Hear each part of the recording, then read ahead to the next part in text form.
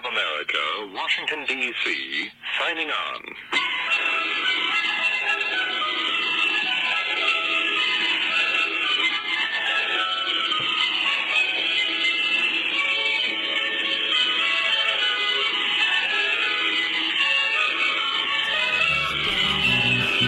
When the senses have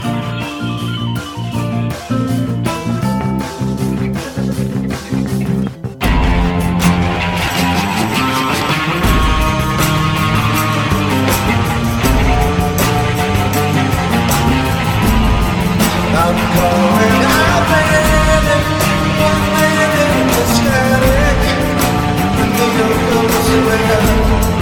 You say, run out there, if anyone listening, let anyone know what's insane. Hello and welcome to another episode of Radio Contra, the podcast of AmericanPartisan.org.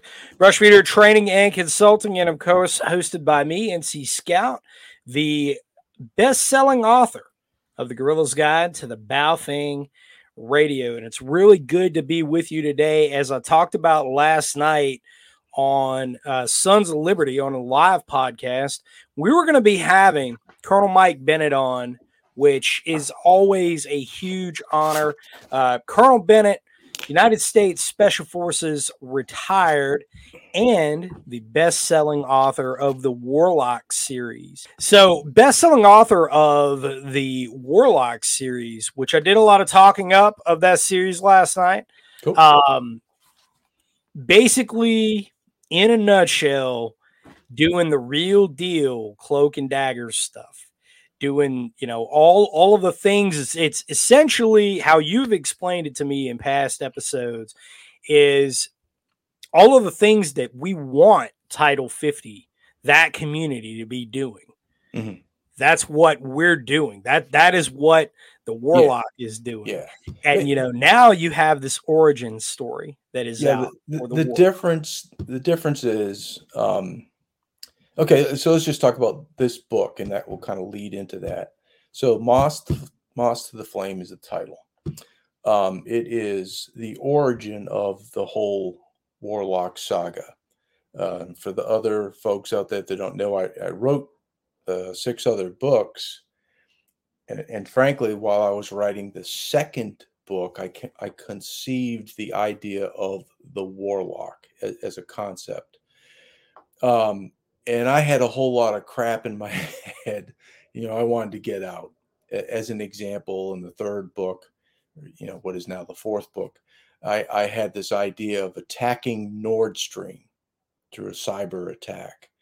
And that was conceived probably in 2012, but it was written well in advance to the actual Nord Stream kind of thing that occurred. I don't know, I think it was last year, 2022. So I kind of continued to march through the series as I had it in my mind, and I wanted to get this crap out. So boom, boom, boom, boom, boom. And in each book, you'll have, a chapter or, lead into a chapter that talks about during the Reagan administration, the Warlock, blah, blah, blah, blah, blah. So you're told what the Warlock concept is, and it alludes to the Reagan administration, blah, blah, blah. But when I got through all these things, I was like, it kind of makes sense to actually write the actual origin of the Warlock. So that's what I did. So book number 7, as far as me writing it, I'm now putting up in the front of the stack and saying, okay, here's the origin. Read this one first. Now, for the folks that have read the other books, and I know many have, okay, go back to the origin and kind of fill in the blanks and kind of say, okay, that's what this came from. And that's, the scenario in Moths of the Flame is basically the way I can see. I just kind of fleshed it out a little bit more detail, in which, example, not only did it occur in the Reagan administration, And what is the reason for that? Well, what was the initiator? Well, you come out of the 70s under the Carter regime, a lot of not great things happened to the United States of America in the 1970s, the decade of the 70s. The oil crisis, recession, the economy was an absolute mess. Well, the Soviets, also invaded Afghanistan, right? But when all this stuff was going on, a very critical thing in my life was the Iranians taking the hostages in Tehran, American hostages for 444 days. That event, without any doubt, one, got me into the military and was the genesis for me to want to go into special operations. I was pissed the fuck off, when that occurred. I was not a happy camper. I was a very young man. But so that's kind of wrapped into the book. So you come out, you get I'm not going to tell the story of who the warlock is. You get to read it.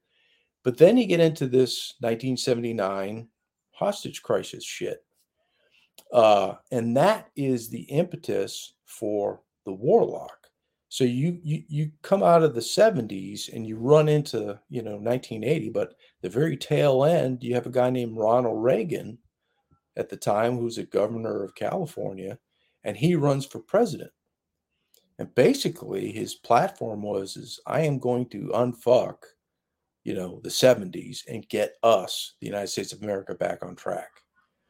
And in so doing, one of the guys that he hires to work for him, is William Casey, who was the director of CIA.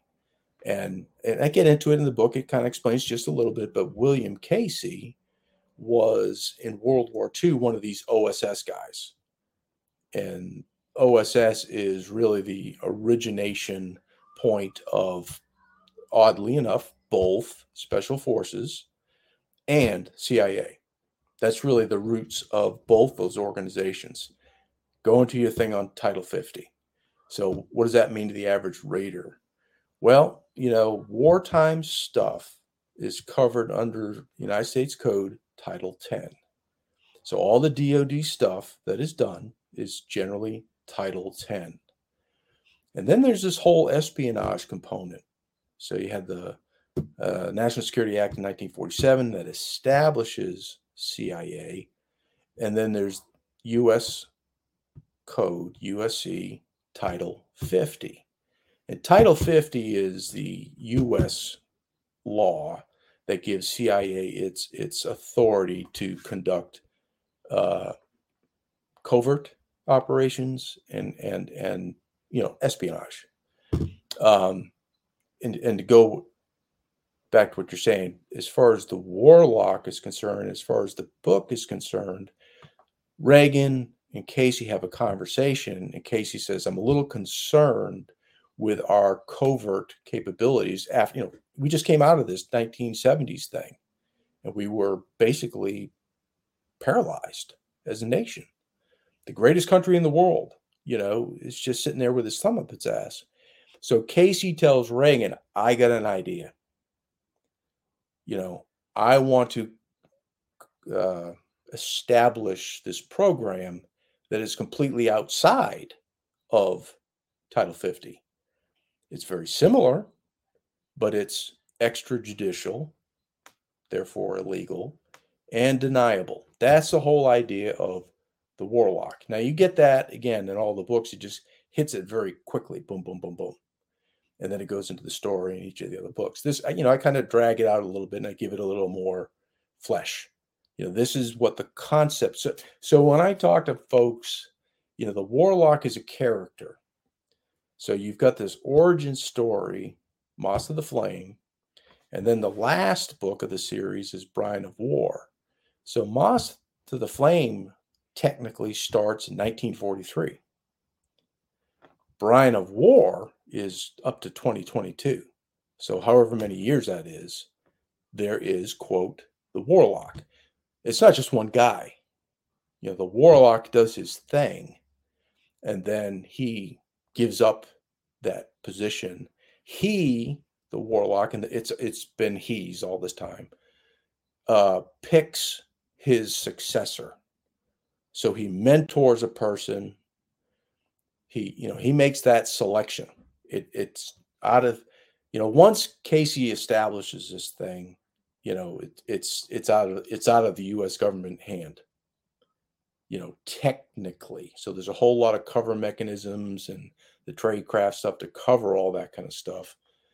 But that's the idea. That's why I say a warlock concept. And there are a couple different characters across the range of books that covers the warlock. Therefore the guy's blah, blah, blah. The warlock says, over a given period of time, it may be a very specific person. And then that guy gives it up and gives it to the next guy. So that's the warlock concept or the warlock project. And that is, why the origin story is kind of important. It lays all this stuff out, kind of what the parameters are and what this guy needs for training. There's a whole, I don't know, 4, 5, 6 chapters, something like that, of after the warlock's recruited, then he kind of goes through this training thing, which is very, very, very specialized.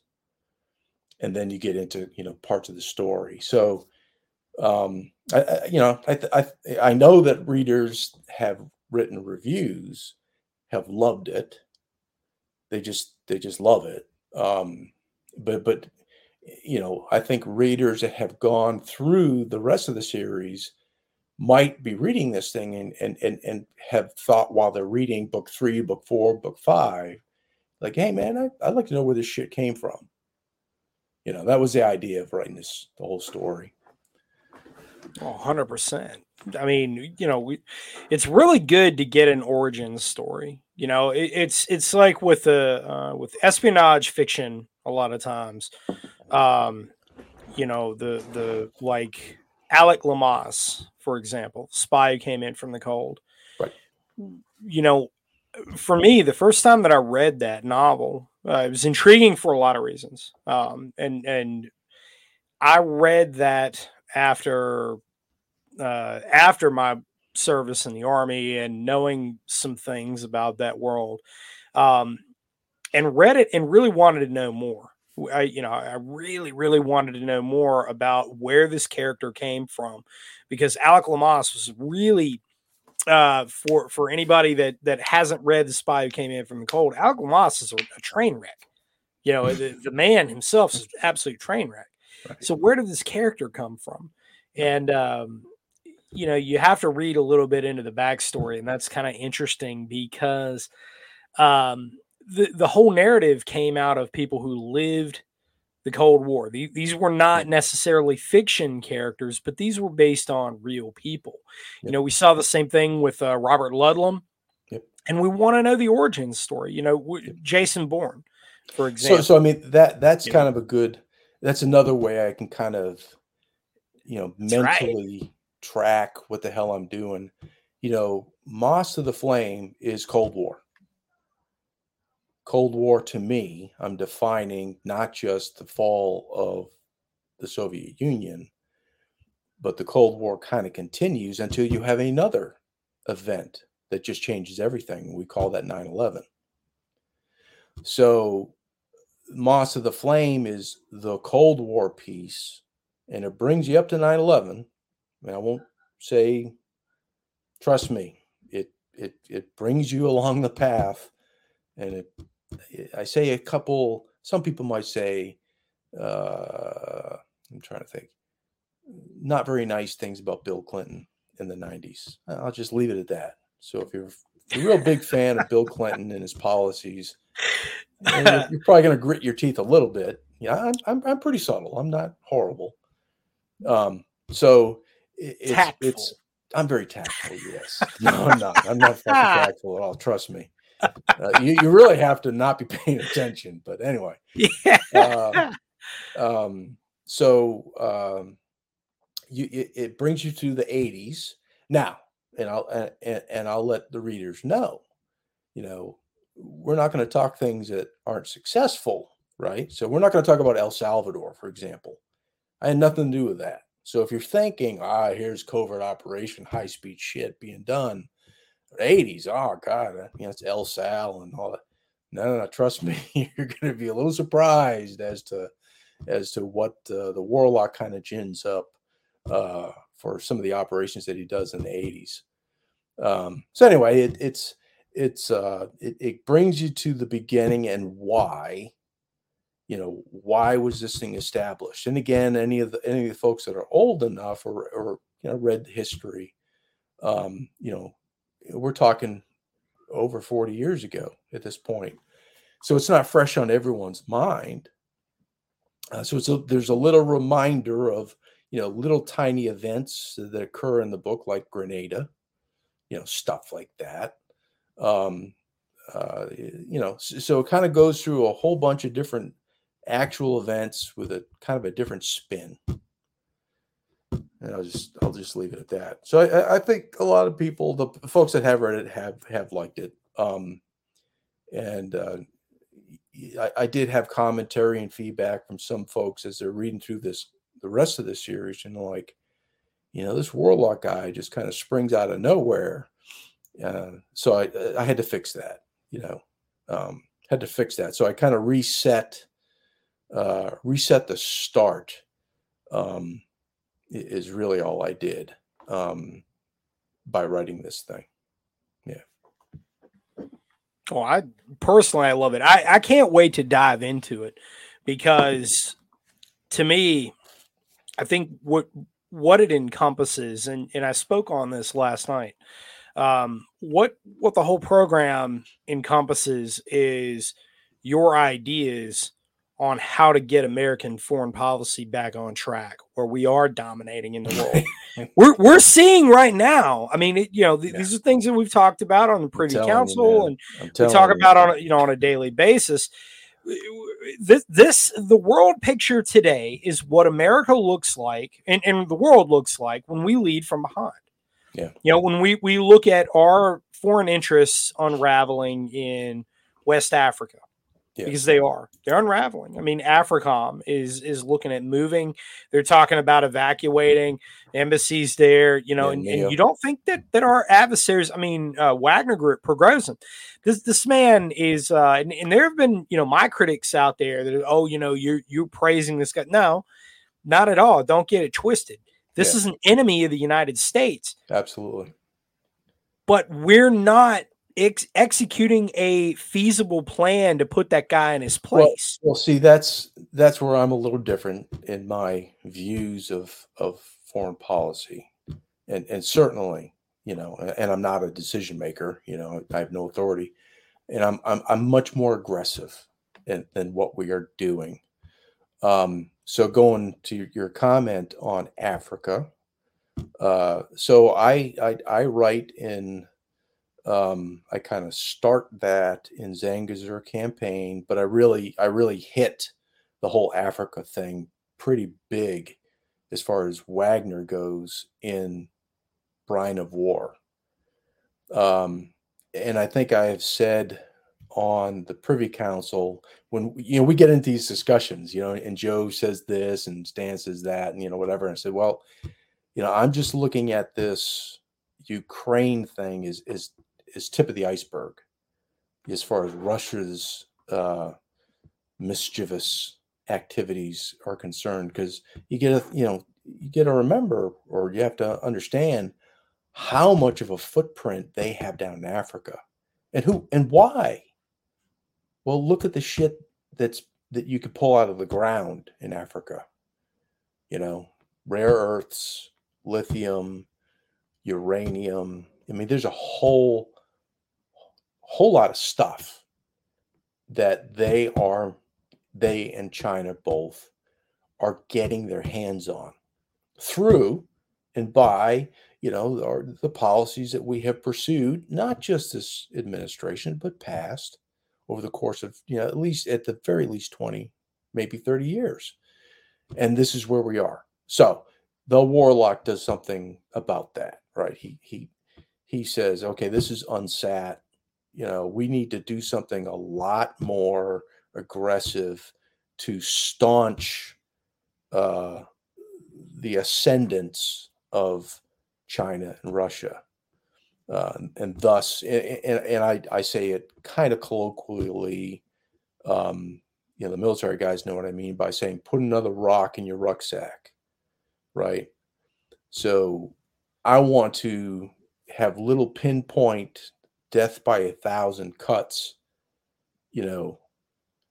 here, there, and everywhere in Greenland or in Russia or in Chile, that puts a burden on Russia or China or Iran in some cases.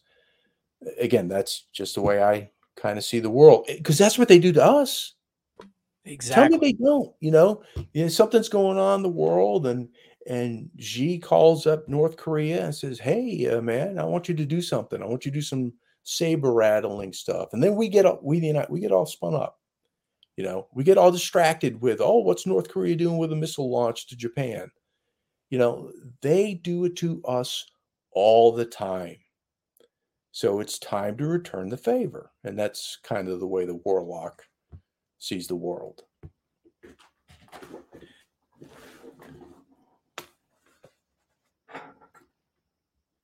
I just brought up Africa as the example because that's what's in the news right now, and it's a very Mhm. vibrant one. Mhm.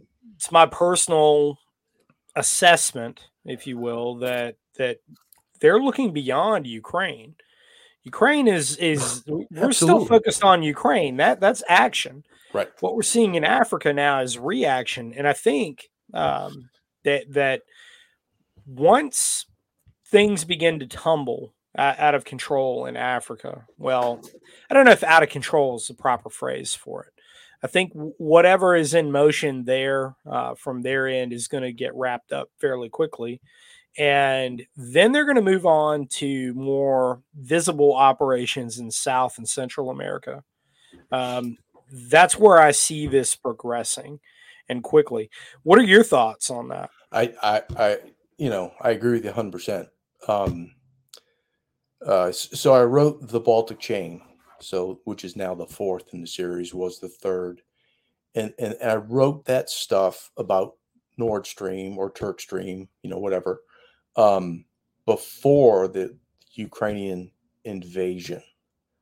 And I've read a lot of the stuff, and I didn't cherry pick per se and put certain data into my books as this is why we're doing this course of action. I'm aware of the color revolutions and all that kind of stuff. I get that. And I would just say, these color revolutions that we have pursued, we kind of half-assed, and that's why you are where you are. We don't go in 100%. We go halfway, kind of risk mitigation kind of thing, and this is the result you get. But the whole idea of when I wrote Baltic Chain, again, put a rock in the rucksack of Russia and give them so many um, things that they have to react to, stuff in Syria.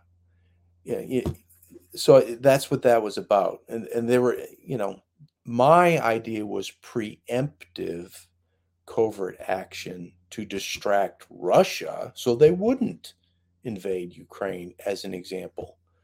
But I think you're right. That's what we're seeing now, or that is what we have seen. Well, yeah. What about Central America? And that's why we've talked about in the Privy Council, Monroe Doctrine. I personally have kind of come to my own conclusion that when you look at stuff like Africa, or say Ukraine, that contiguous blob of mass of geography, at least there's a physical connection between Ukraine and Russia, and with very little break, it actually connects down to Africa. We're on the other side of the Atlantic Ocean. There's this whole blue thing between us called the ocean. However, South America is all one connected, with a little tiny break in Panama Canal. But I mean, that's all connected to us, not just logistically, but that's our hemisphere. The Africa and all that other, that's their hemisphere. And the likelihood, the probability of the United States having success in influencing something that is right in China's backyard. I mean, they're neighbors to India and Pakistan, right? I mean, they're connected. How the hell are we going to influence that? I don't know. I do know there's a whole lot of evidence that would support that has not worked in the past. So if you keep doing the same playbook and you keep doing the same thing with sanctions and whatnot, and you expect a different result, I'm not sure why. Now, it's definition of insanity. Exactly. Now you look at stuff in South America, and again, Brine of War is all about lithium. And the largest mineral deposits in the world known are Argentina, Chile, and Bolivia. It's called the lithium triangle. And guess who is hugely in that? China. The United States is not. All these mineral rights, exclusive mineral rights, are going not our way. So I agree. The battle that we should be, and we are way late in the game. Is there, and going back to Brine of War.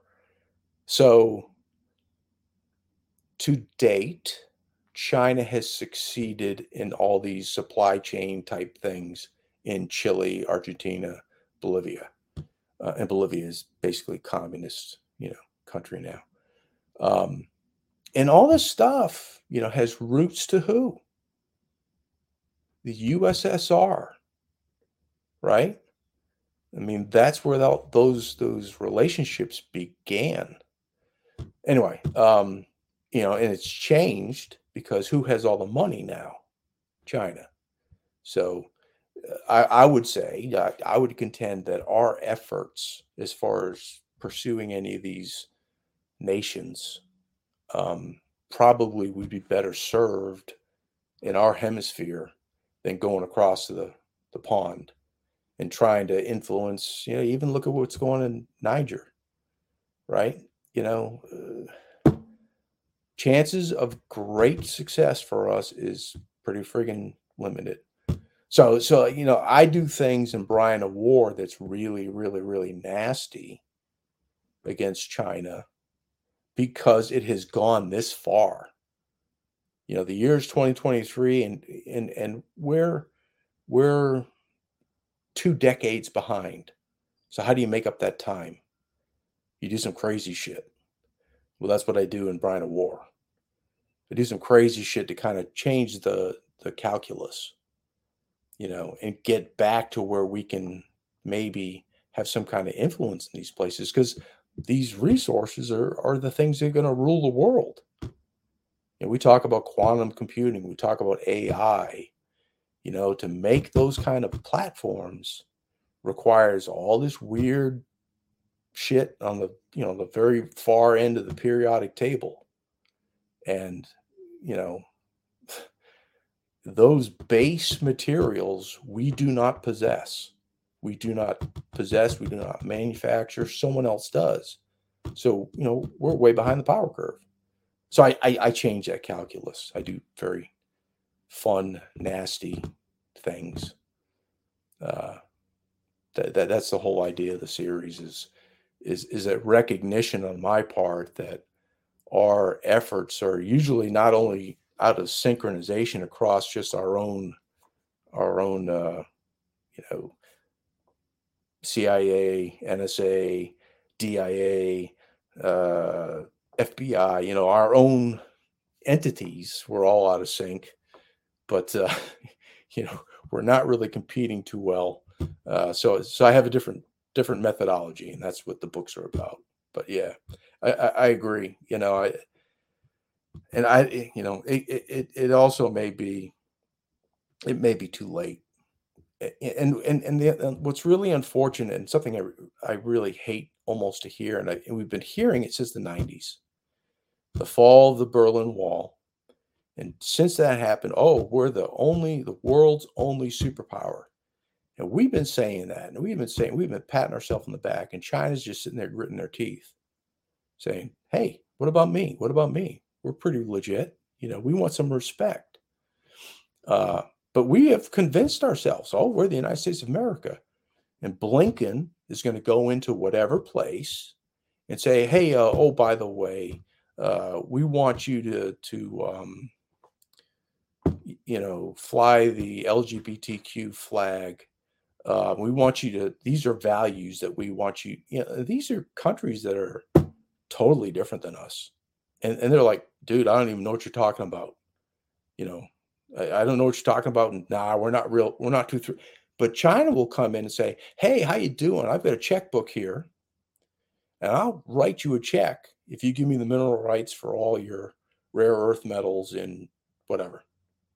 And they don't impose one damn thing, you know, on this other country. Nothing. They say, I'm gonna build all this shit for you. I'm gonna build a deep water port in Sri Lanka and put you on, you know, the Belt and Road Initiative, and make you a destination where people will take their boats full of stuff and go to your port, offload stuff or move it along, and you'll make a whole lot of money. So that, you know, China will go in with, we've got something for you with no conditions. You know, we have these social whatever conditions, and these other countries are like, fuck that. Not interested. You know, oh, we got a better deal over here. There we go. So yeah, we have to realize our limitations, and we have to realize reality when it comes to foreign policy. I think we can do better, you know, but we've got to get some of these, you know, these political constructs sorted out internally that, you know, insane. Well, we're, you know, and this is one of the things with the leftward march of the political bureaucracy that runs things. Yeah. They don't see the thing is they don't see anything wrong with what they're doing and with their positions that they hold. Just as you pointed out, they don't see anything wrong with that. They think that if a culture that we're seeking to expand influence in, for example, let's say Bolivia, for example, because it was brought up. Yep. Now, Bolivia was where the cooperation between the Bolivian government and the United States government led to the killing of Che Guevara. Who way back when. Yeah. Right. You know, this is a country that in South America is regarded as the poorest of the poor. And it's one that we really could have created and fostered some goodwill with the rest of Latin America had we not had an exploitative relationship with them. Right. So it was a missed boat. But for example, you know, you take a culture like Bolivian culture, there's certain things that they're not going to tolerate that is apostate to their culture, being predominantly Catholic. The indigenous population there is you know, the majority of the population is indigenous people's roots, right? There's certain things that they're not going to go for. And, you know, the flying of the rainbow flag. And so these are alien concepts that they have zero interest in. They see that, you know, and they say, you know, nah, we're not, you're imposing your style of life. Right. That in so many words is the great Satan to Right. them. Sure. They said, And that's we're what not going for that. and that's and I think I said on the Privy Council, I am more than happy as an American, um, or as a nation, uh, perfectly willing to lead by example. And you know it's a huge statement, and I'd have to backpedal a little bit. I'm talking about the way we can be in our best effort. Right now, we're kind of a mess, and the whole world sees that. So why would they follow us? But I'm making an assumption that we can change back to getting a little bit better than we are. And I'm more than happy that we live our lives the best that we can, and freedom of press and whatnot. Allow the rest of the world to see and observe. Let them see. Hey, look how prosperous they are because they work hard and they do good things, yada yada yada. And the reason why they're prosperous, they have this free capital thing, capitalism thing going on. They've got freedoms, inculcated in the Constitution. Let these other people come to these conclusions that there's a reason why we are prosperous and successful. And if they choose to emulate us, well, we would then be able to go in and assist them, not force down their throat, not make that a condition to them, but just say, here we are. If you want to be like us, hey, we'll help you out, kind of get there. Great. That's what I would like to see kind of more of. And it's funny you say, a good example, you say Bolivia, Che Guevara, and all that kind of stuff. That was a long time ago, and the dynamics of the world were very different. It was very binary. It was Soviet Union and us, and for the people that could receive the actual news, it was a very stark example of these guys over here in America, they live free. These guys over here are in the Gulag archipelago. They're in the Gulag because they were dissidents on XYZ. And the whole world could see that. And they could say, hey, United States, we want to come to you because you're better. We like what you have to offer. So that was then. Things have changed quite a bit over time, and now you have a different picture. You've got a lot of prosperity that we see, propaganda-wise, out of China. Those guys are kind of the cool guys on the block, man. They've got these cities all built up with all these lights. They're doing this, they're doing that, So the world now has a different, they look to a different example and they say, well, those guys got their shit together. Maybe we'll go with them. And my point really was, back when the Che Guevara Bolivia, that was then, there was a very specific kind of model, and people made choices that they wanted to be with us because they saw this good stuff. Well, things have changed. And my point is, we need to get back, and it might take 10 years, folks. We need to get back where the whole world looks at us and sees goodness. They don't see, race riots and cities burning down and stuff like that. They see, goodness. They see good stuff coming out of America and like, hey, those are the guys that we want to be on their team. And that's probably going to take a while. Simple things like election integrity. Yes, there was keeping with our South America example, somebody sent me a piece that was written, and of course it appeared on 4chan, so kind of take it for what it's worth. But I did read it, and it was well written. So I do, because it was well written, it lends credence to its veracity. But it was allegedly a Brazilian academic who's on 4chan, which, okay. But basically describing how Brazil is viewing the current goings on in the United States. And of course, this is taking Lula and Bolsonaro and all that out of the mix, because that's a basket case, and everybody knows it. But basically saying that the fact that in America, a country that prides itself, the United States prides itself on its republic form of government.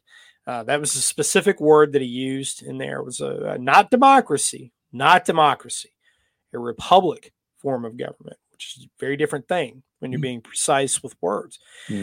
That essentially they're looking at the United States as it's getting primed for another revolution, to which the world, especially in South America, is his worldview on this, was very afraid of where this may go, because you have a managerial class, the political bureaucracy, the what Trump would call the deep state, that you and I are familiar with.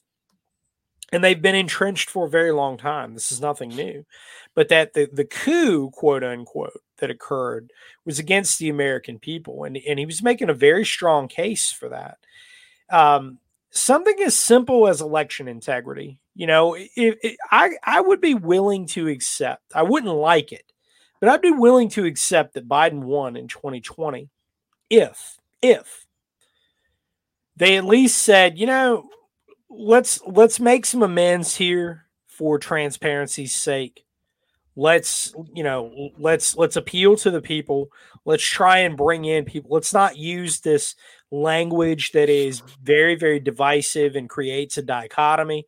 Because when you begin to see that from the psychological operations perspective of that, the propaganda value of that, that's very, very evil. You're approaching a time where you're saying essentially, hey, this segment of a targeted populace, we're not interested in anything you have to say. So not only are we going to disenfranchise you, we're not going to make any sort of attempt to placate to you as well. Yeah. We owe you absolutely nothing, but you will obey us in regards to everything. We will take from you everything. And that is essentially what they've done. I can tell you something. When, the last election, all the drama, and then they had this January 6th march kind of thing, again, more drama. But what were they going to do on that day in the Congress? To my recollection, I might be kind of wrong, but they were going to deliberate and debate over the evidence that they had in hand at that time, a very short period of time, that these elections were done correctly. And then you had the drama. So I think, and if Trump was involved, I'll tell you what, he fucked up, because that was your day in court.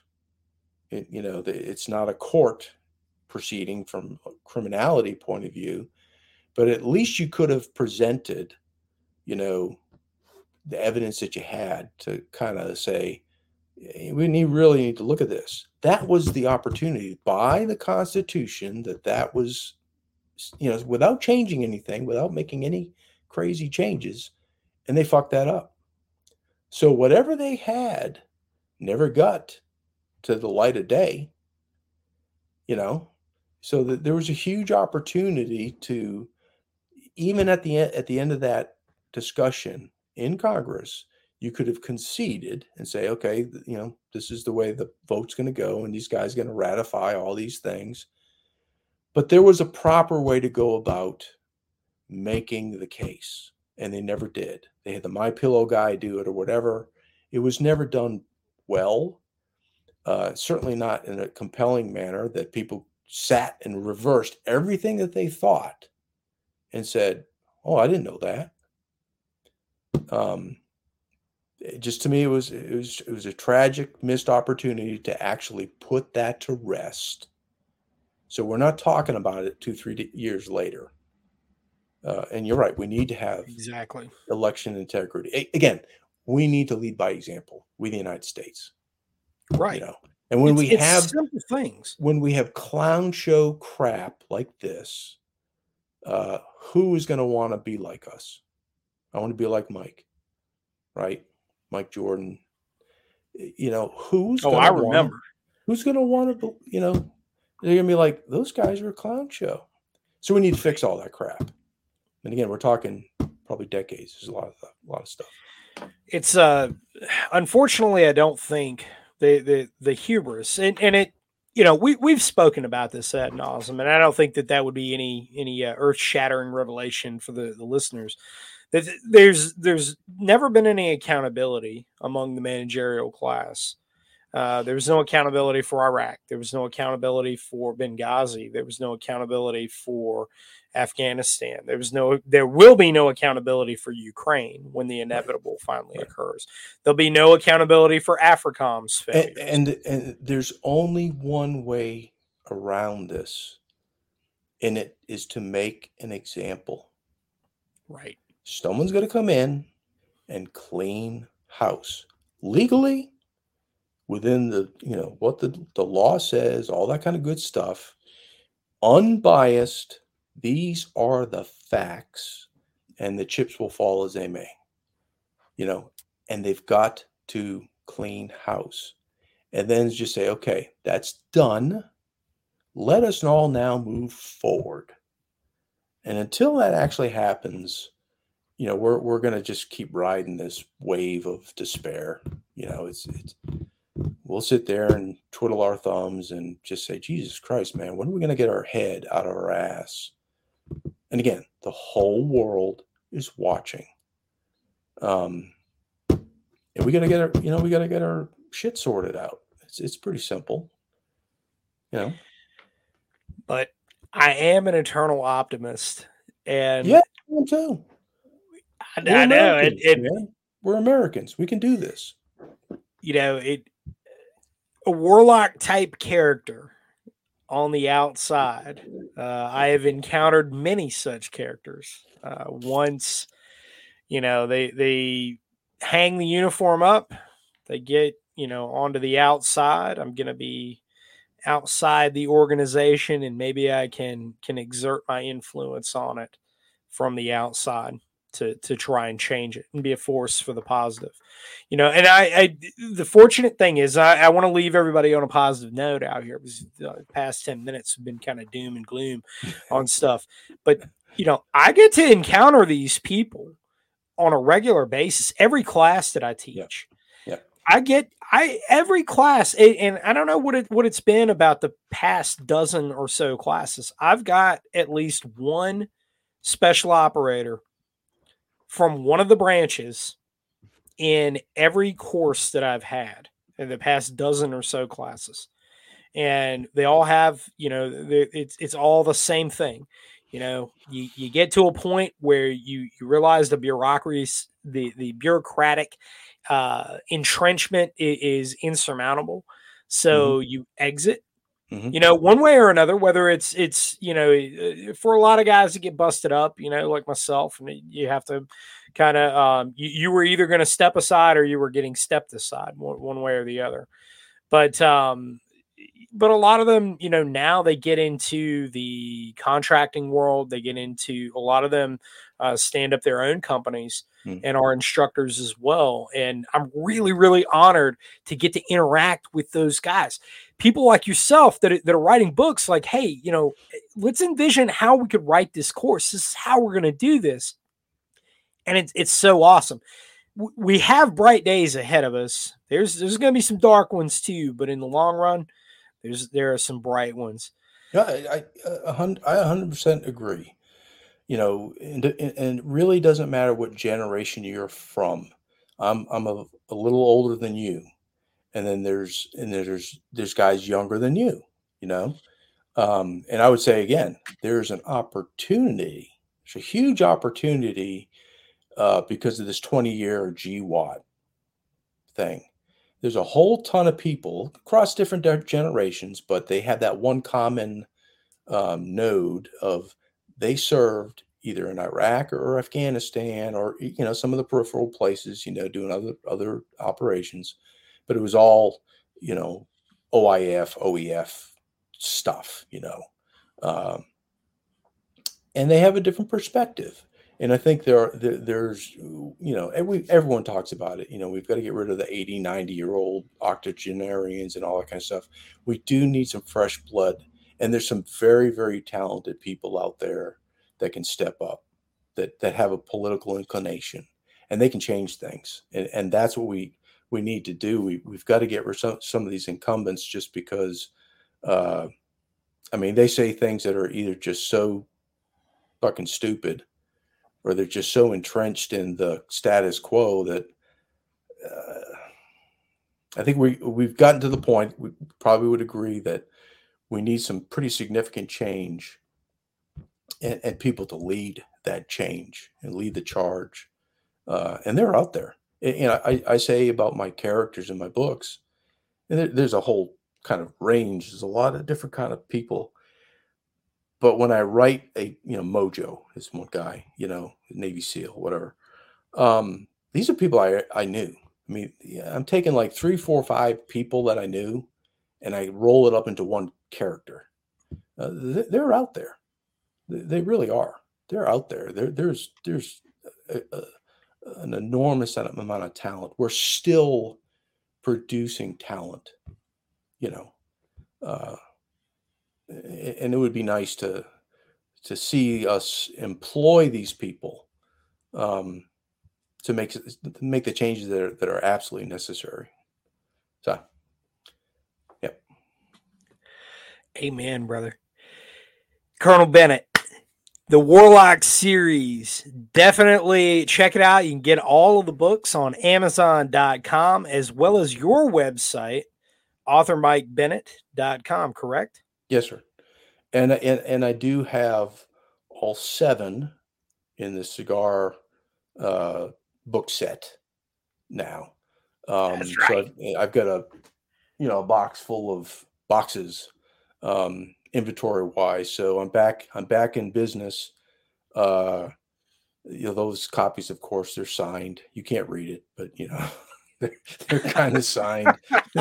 There's some scribbling on it that kind of looks like an autograph, but so there's that route.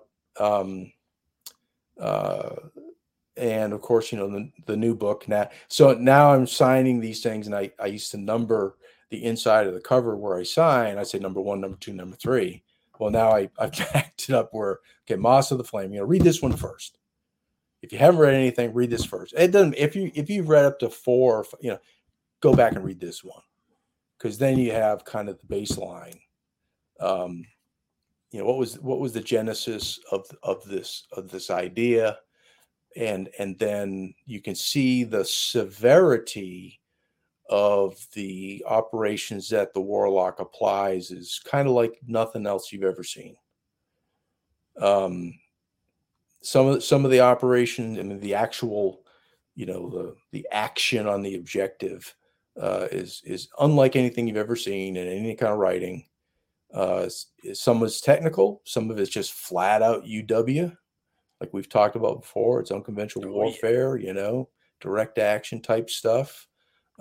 By, with, and through an indigenous force, yada yada. So if you like special operations, special forces, stuff done under clandestine or covert authorities, yada yada yada, you get all that spy shit in there. Fun stuff to read, but you also, hopefully, you'll get through it and think a little bit about, what is this guy talking about? Where's he coming from? What is this? Where are we going with all this? So, yeah, please do check it out. Oh, yeah. Sir, it is always a massive, massive honor to have you on. Yeah. Likewise, brother. Talking the real stuff. Anyhow, Privy Council, we will be back on the air with the Privy Council. We had a little bit of a hiatus on that as well, but the 6th of September is the next target date on that. So we got just a little bit of a month. Well, that particular show, we have a particular show in mind for that date. Yes. Very, very particular subject, which is going to be off the charts awesome. I'm telling you right now. It's going to be an eye-opener. I had a conversation with the parties involved yesterday. No, I'm telling you, that's going to be that's going to be a really good one. That's going to be, wonderful. I will be in listen mode most of it. Smart people going to be talking about some very incredible things. Yeah. Anyhow, check those books out. Definitely get your signed copies of them. And if you'd rather order from Amazon to make Jeff Bezos rich, well, they're over there as well. Anyhow, with that said, folks, God bless all of you out there. Colonel Bennett, God bless, sir. And I look forward to talking to you again very, very soon. And you will. Folks, Warlock series. Definitely a must-read series. Once you begin picking it up, you're not going to want to put them down. With all that said, brushbeater.store, a lot of great gear over there. All of your communications needs. I've got tactical gear up as well. Got night vision and thermal that will be in stock. Got a timeline on some of that. A lot of the IR lasers, the designate IR lasers, are going to be coming back into stock here very, very soon. So definitely sign up for the email notification list on that. A lot of cool things by the end of the summer, as promised, will be unveiled. With that said, folks, God bless, stay safe, and I will talk to you again very, very soon. This is NC Scout, out.